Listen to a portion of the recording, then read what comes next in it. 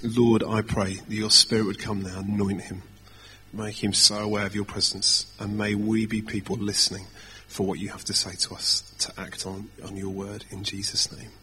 Amen. Thanks, Chris. Well, friends, it's really good to see you, and a special welcome from me to any visitors or anybody who's new this evening. It's great to have you with us. We are doing a short series in the book of Nehemiah. So if you've got a Bible and want to turn to that, do so. If you want to grab a Bible from the back, if you haven't got one, feel free to do so. That was great to hear, wasn't it? Some of those stories of what went on yesterday. Really good that we were able to do those projects. I was involved in a project as well, and it's just terrific when you leave at the end of the day and you think that really has made a difference. Project we were in, there was nobody in the home, but the neighbour came out and invited all the team down for coffee and tea. I think she really appreciated the fact that something was being cleared up. And that was my little fellow with a pickaxe in the video. So Nehemiah, let me just set the scene for you. So if you've not been here, you can catch up. Nehemiah is this guy who's got a real heart for God. And a real heart for God's people. And he wants God's people to follow God. And he hears news of God's people in Jerusalem. And they're living in Jerusalem in ruins. Jerusalem is in ruins. The walls are in tatters. People have begun to live for themselves. They've stopped being this collective people of God, and they've become a set of individuals focused on their own needs and desires. And Nehemiah hears of this broken down community and their lost sense of togetherness, their lost sense of a call from God, and the fact that they're just existing in a sense. So in chapter 1 we read that when Nehemiah hears that news, he himself breaks down, but he breaks down to pray and to fast and to ask for God's help to restore God's people. Having heard that, he then hears God say, well, you go and do something about it. So he steps up to the plate, heads off to Jerusalem with the king's blessing, and seeks to begin to rebuild the walls. More than that, he seeks to begin to rebuild community, to try and pull this group of people who are living very separate lives to come back together and say, look, this is about togetherness. This is about what we can achieve together. And when they start building, they face discouragement. People come in and say, you're never going to do it. You can't possibly do this task. The task is too big for you to do anything about. He overcomes that discouragement and wins the favour of the people, and they continue building, working with their swords by their side in case others come to discourage them in the same way. And then, as they're doing that, and we looked at this last week, they began to notice that since they'd lived for so long as individuals, there'd been this inequality grown up in the community.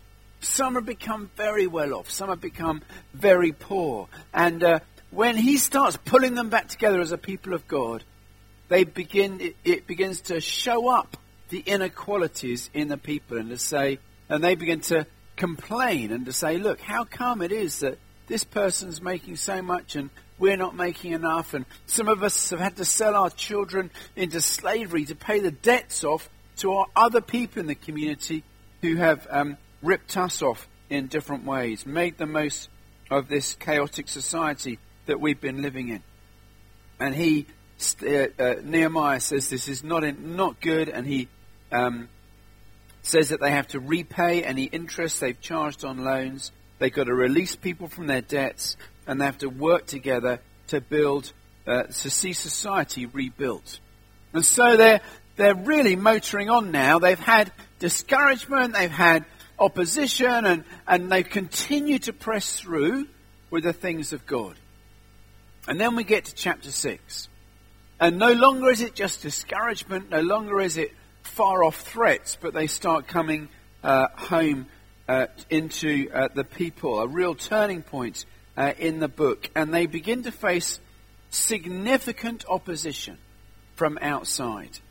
Not just the discouragements as before, but real tension and anger and then action from other communities round and about. And the reason for this is because community has begun to come back together.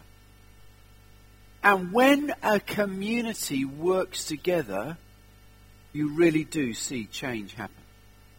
You really do see life begin to take a different perspective.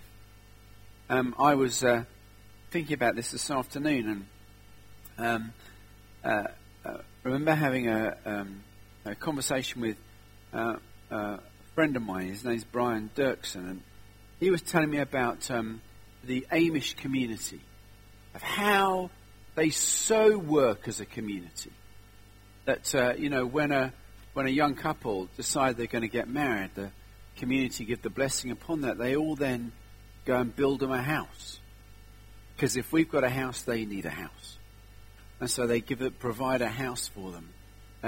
Whatever we've got, you can have as well. Whatever's ours is yours. It's described, isn't it, in Acts chapter 2 as the people of God living together, sharing what resources they have, helping those who have none, seeking to help those who are in need.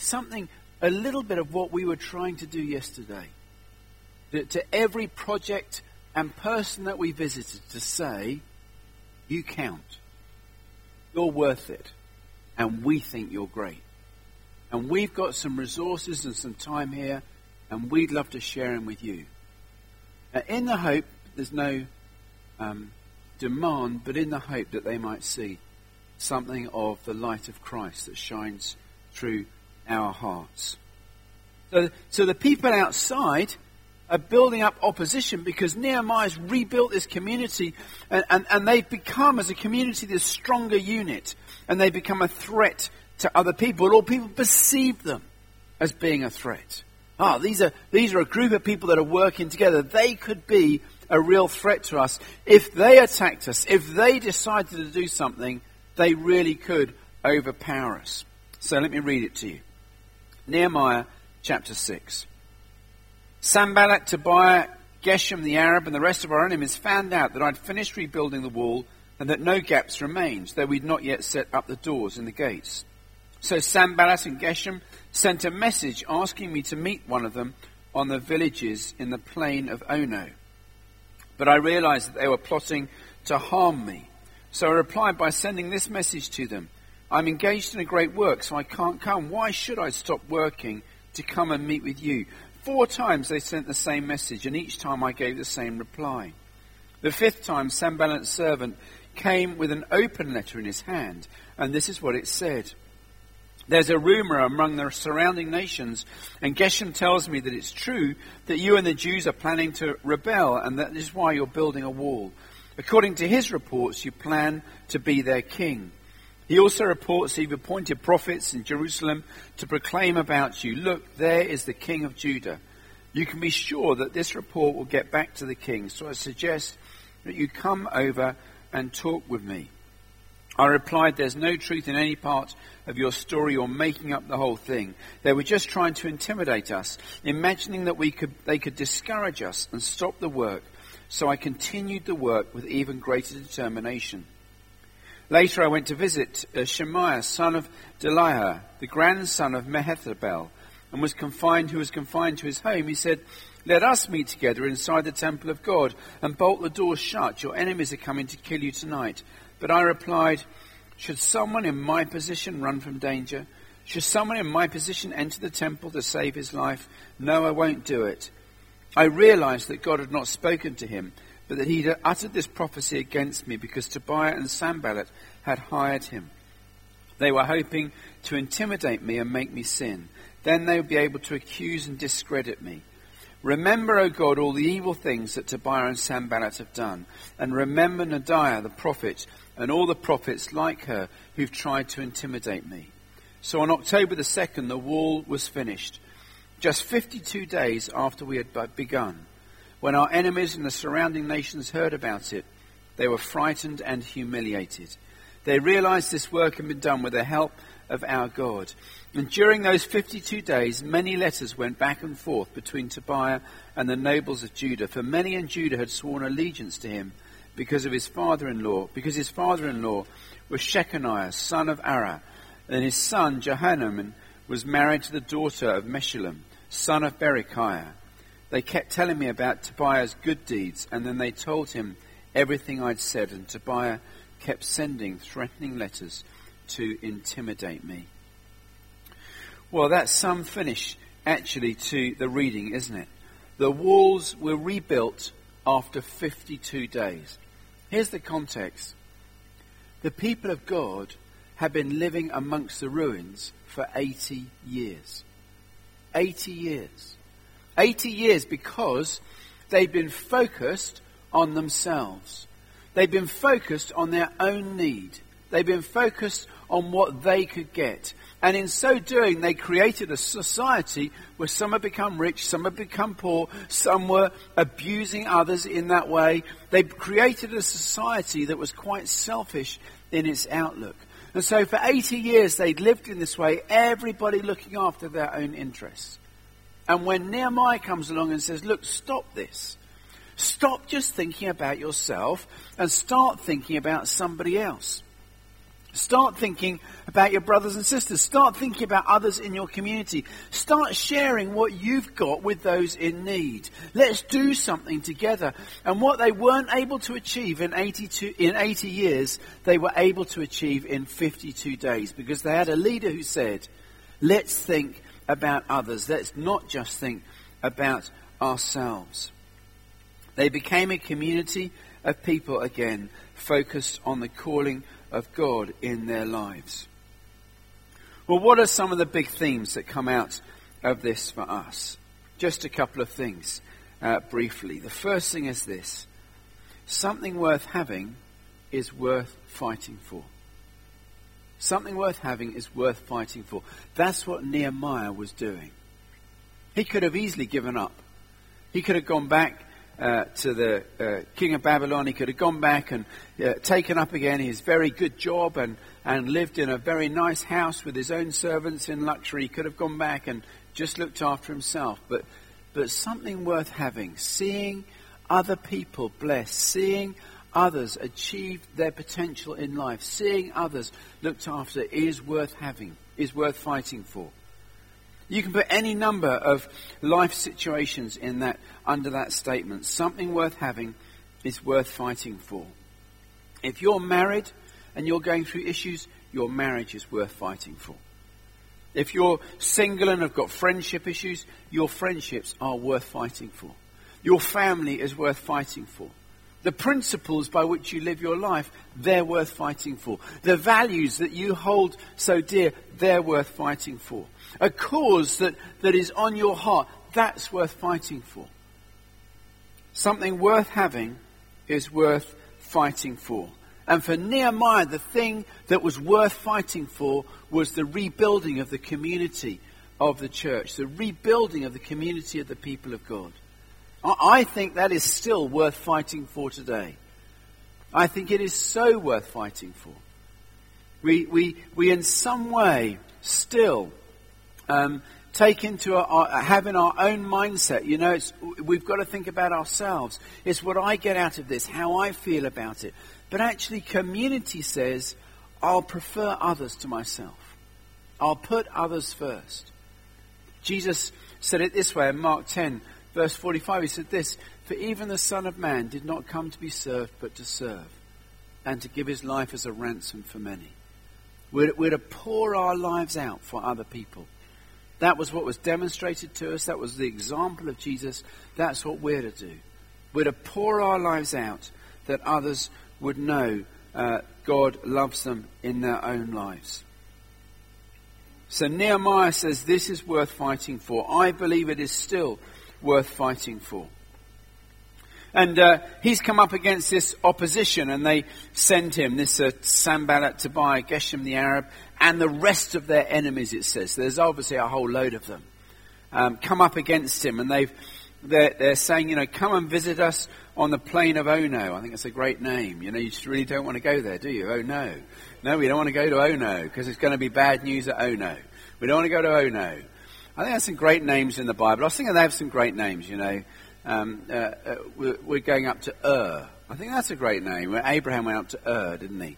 Ono. And I was thinking, actually, there's still some quite interesting names of villages around England. If you can think of them yourself, I won't repeat them. But we have some funny names as well. But these guys are going, come meet us on the plain of Ono. And he says, I realized they were plotting to harm me. They were plotting to do damage. They wanted to stop the work that I was doing. And so I said, why should I stop working when I can meet with you? 4 times they sent the same message. Then the 5th time they sent an open letter. What does that do? And the open letter says, oh, you're going to make yourself king, are you? Oh, you've placed a prophet somewhere that's going to shout about you. You've done all of this. Of course, it wasn't true. But as soon as it's in a letter, as soon as somebody else says it, you know when someone comes up to you and says, have you heard? Do you know? Now, I heard that so-and-so. What damage that does. Gossip does so much damage. It can take away the rebuilding of community and society. I think gossip steals things from people. It steals people's reputation. It steals what is really important in people's lives. This open letter was meant to get people who are reading it, who are going through all the different villages, to think that perhaps Nehemiah was too big for his boots and he was just doing it for himself. He responds very quickly. He says, I'm not having any of that, and I am not doing this for myself. He comes out against the opposition and he says, no, this is really important. Notice that the opposition firstly comes in a very overt way. It comes as from outside the camp. And then next, opposition comes from inside the camp. They hire someone in the camp. They hire someone in the camp to say, come, let's lock ourselves in the temple because someone's coming to take your life. I'm going to be your friend. I'm going to squirrel you away so that you're safe. And Nehemiah says, well, why should I hide? If other people are under threat, why should I hide away? And he says at that point, he realized this person wasn't from God. So firstly, opposition comes from outside, but next it comes from inside. You know, I think it is still a dangerous thing, you know, friends. You don't have to believe everything that everybody says. Sometimes our friends can be the best people in our lives, but sometimes those around us who can sow seeds of doubt, who can say, you know, do you really think that? Do you really believe that? Why don't you just look after yourself? You go, no, hold on. No, this is what I'm living for. This is what God's called me to live for. This is the purpose that I have in life. We've got to hold on tight whoever talks to us. You know, one of the most helpful things we can do to resist temptation is to remember that God has called us, you and me, to a great task. Something worth having is worth fighting for. It's true of every believer. However old or young you are called to a tremendous work of God.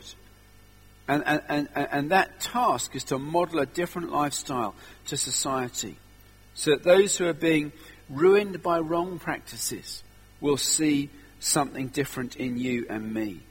We're to be people who bring peace amidst confusion. We're to be people who stand steady and firm under pressure. We're to be people who live lives that are constructive, not destructive. We're to be people who live lives that reflect the love of God rather than this world. And those who are coming against Nehemiah, they're fueled by jealousy and ambition. Nehemiah's leading this bigger group, this group that has so much potential to do so much damage. And they're fueled by that, and they're going, we've got to stop him. We've got to try and slander him or trick him into giving in. And I think that attack can come all too easily in our lives. Don't take everyone's advice just because they're friendly to you. It can be totally wrong advice. Always go back to the Word of God. Listen to the wisdom of your Christian community as we together share the vision and the values of following our Lord and Saviour. You have chosen to follow God and to live your life for Him. So never put that second in your life. Keep that first at all times. This is what I live for. I live for my Saviour, and I live to have Him first in my life. And if we follow Him with our heart, all our heart, soul, mind and strength, and we love our neighbours as ourselves, everything else comes from that. That's all we have to worry about in life. All we have to worry about is loving God and caring for our neighbours. Loving God is a personal thing as well as a corporate thing. Caring for our neighbours is a personal thing as well as a corporate thing.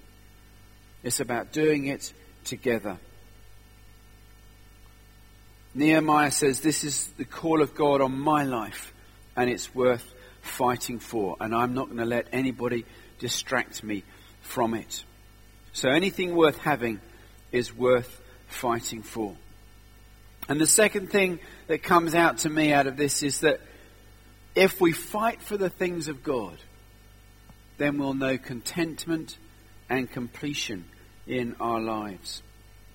Here Nehemiah has built the walls, it says in verse 16. When our enemies and the surrounding nations heard about it, they were frightened and humiliated. And they realized that the work had been done with the help of God. The leaders of various tribes who had, in a sense, pillaged the land and the city of Jerusalem were suddenly living in fear of these people who'd found renewed confidence in God. Renewed confidence in their calling from God. They'd found confidence again in their purpose in life as the people of God. They'd found confidence to stand as one community under Nehemiah's leadership. They were committed now to living out the things of God, and in so doing, they found completion and contentment in their own lives. And it's interesting that even though they triumphed, and the people found that, still the attacks kept coming.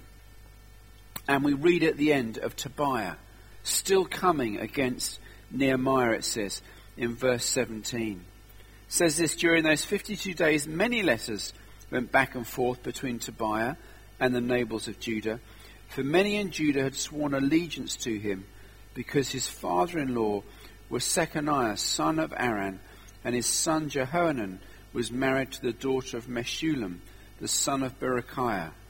They kept telling me about Tobiah's good deeds, and they told him everything I said.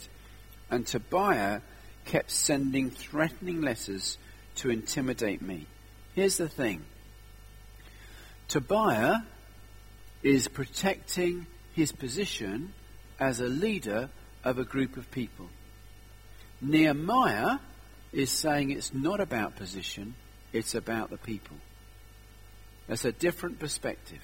Tobiah says it's about me, and if you're gathering a group of people, I'm going to try and undo you so that the people don't follow you but follow me. And Nehemiah says, it's not about me, it's about the people.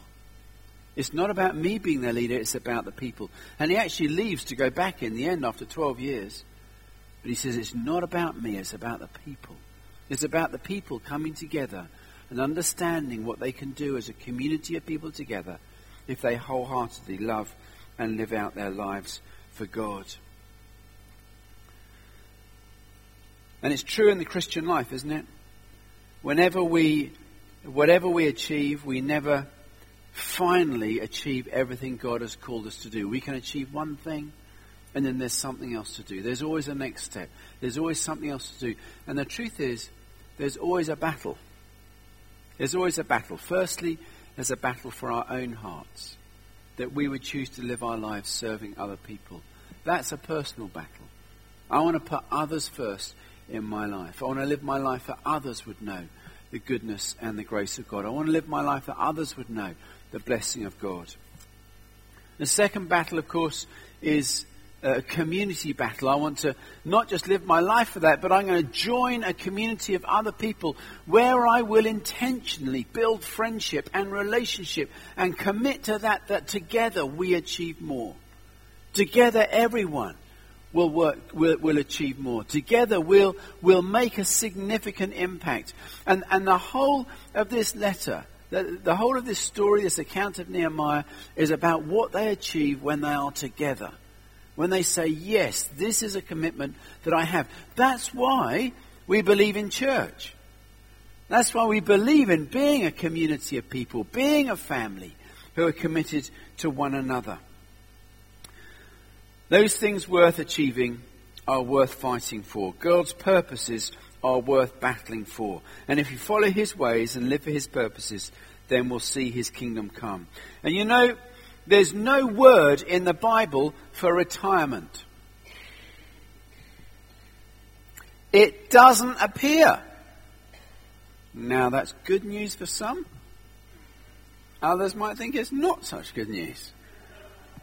But there is no word for retirement. There's nothing that says you can retire. I keep telling my friend Ray Elliott that. There is no word in the Bible for retirement. It doesn't say that anywhere. It says we're to live long lives and we're to serve God all our lives. We're to continue to do it. We're to continue to pour our lives out for other people. It's no good expecting to get to 68 or 70 or 72, or whatever age it is people might think they might retire at, and think your work is done. It is not done. There's loads to do. There's loads yet to achieve.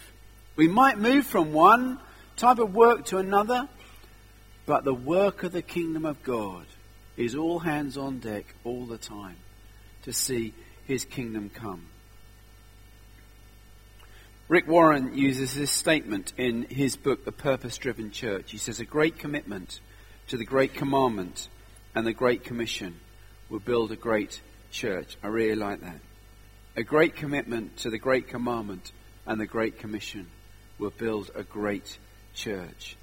In other words, if we're committed to loving God, to doing his will, then we will literally grow the kingdom of God.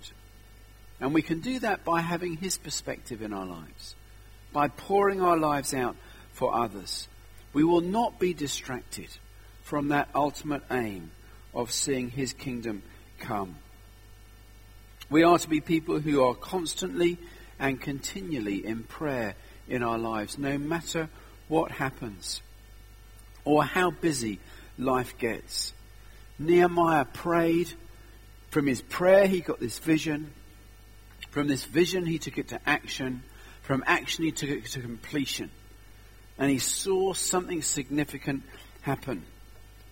And we're to be people who also are to pray, Lord, what would you have me do? How would you have me work? How best can I serve that we might see your kingdom come? You know, you and I too, we're to live our lives empowered by the Spirit, constantly open to the voice of God, to see his kingdom come in and through our lives, to see his will done in and through our community. We were doing a little bit of that together yesterday. I know it goes on all the time through the church family here, not just through the ministries that we have that are always there, the working in partnership with the Soup Kitchen and for the homeless and the Choices Crisis Pregnancy Centre and CAP, the Debt Counselling Centre, and any number of ministries that there are out there that we have, which have all escaped my brain at this very moment, but I know there are lots of them. But you know, we do them because we want to see God's kingdom come and people's lives changed, and that people would know that God loves them and God is for them, and that is so worth fighting for. Would you stand with me?